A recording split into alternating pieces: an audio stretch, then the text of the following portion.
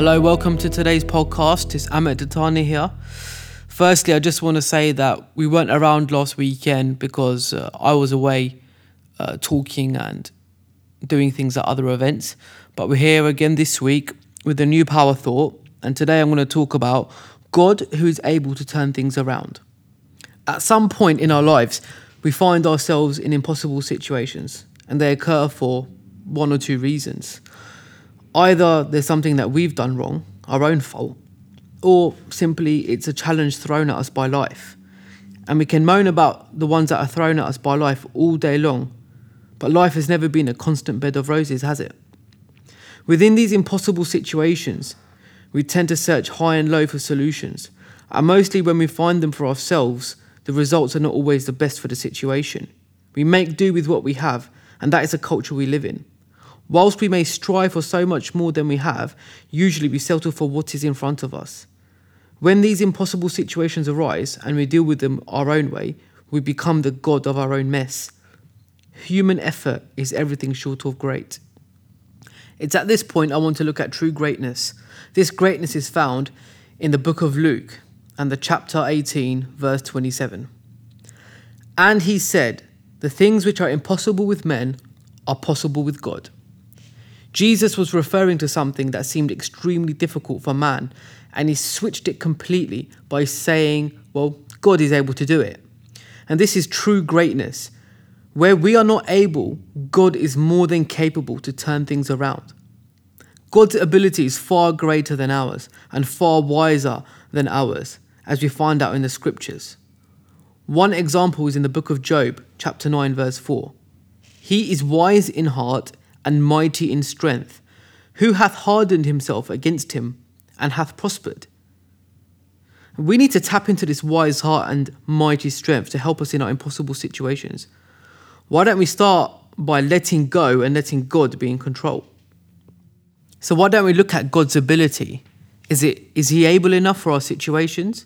And Colossians 1:16 says, "For by him were all things created, that are in heaven and that are in earth, visible and invisible, whether they be thrones or dominions or principalities or powers, all things were created by him and for him." We understand from the scripture that God in his wisdom created all things. Therefore, he must have the ability to problem solve. This makes perfect sense, and we have seen throughout history, as recorded in the Bible, that God knows how to problem solve. The greatest solution came from God. He saw man separating himself from God by sin. And the solution that God sent was actually sending his only begotten Son, Jesus Christ, to be the ransom for our souls and to bring us back into a relationship with God as his children. We will probably never understand this solution and the way it happened, but God's ways and thoughts are on a different frequency to ours. And I'm not going to question God on his problem-solving methods. I just want the solution. I've witnessed this personally in the last 10 years. There have been times where I've tried to deal with impossible situations, and the solution has either been temporary or mediocre. And on that note, it's important to add that God is not a temporary God. Whatever he does has everlasting effects. There was a time where I had to go away on business, and before I went, I felt the prompting of God to not go. I was placed under tremendous pressure by the other party, as the transaction I was undertaking was extremely vital. I eventually went where I needed to go, and as soon as I had arrived at the hotel, from that moment I was followed by somebody wherever I went. I picked up on it really quickly and had no idea what to do. I asked God in my heart for a way out. It was barely a prayer, but God sees our heart. Later on, I received a phone call from a friend who had no idea where I was. That friend told me that God is telling me to be quiet and to get out of that place.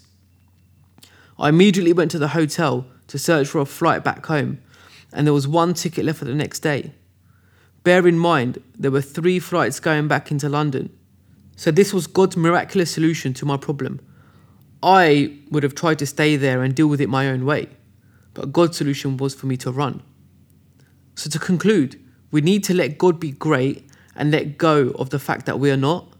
There is no shame in that because that will bring great results in our lives. As John the Baptist famously said, I must decrease and he must increase. God's solutions are better than ours. Let's go after them. Thank you for listening, and I hope you enjoyed this power thought. Please visit us again on our website, www.ambassadordatani.org. Please continue to communicate with me. Hit me up with your prayer requests. You can find me on Twitter. My handle is Datani Amit. God bless you and have a great week.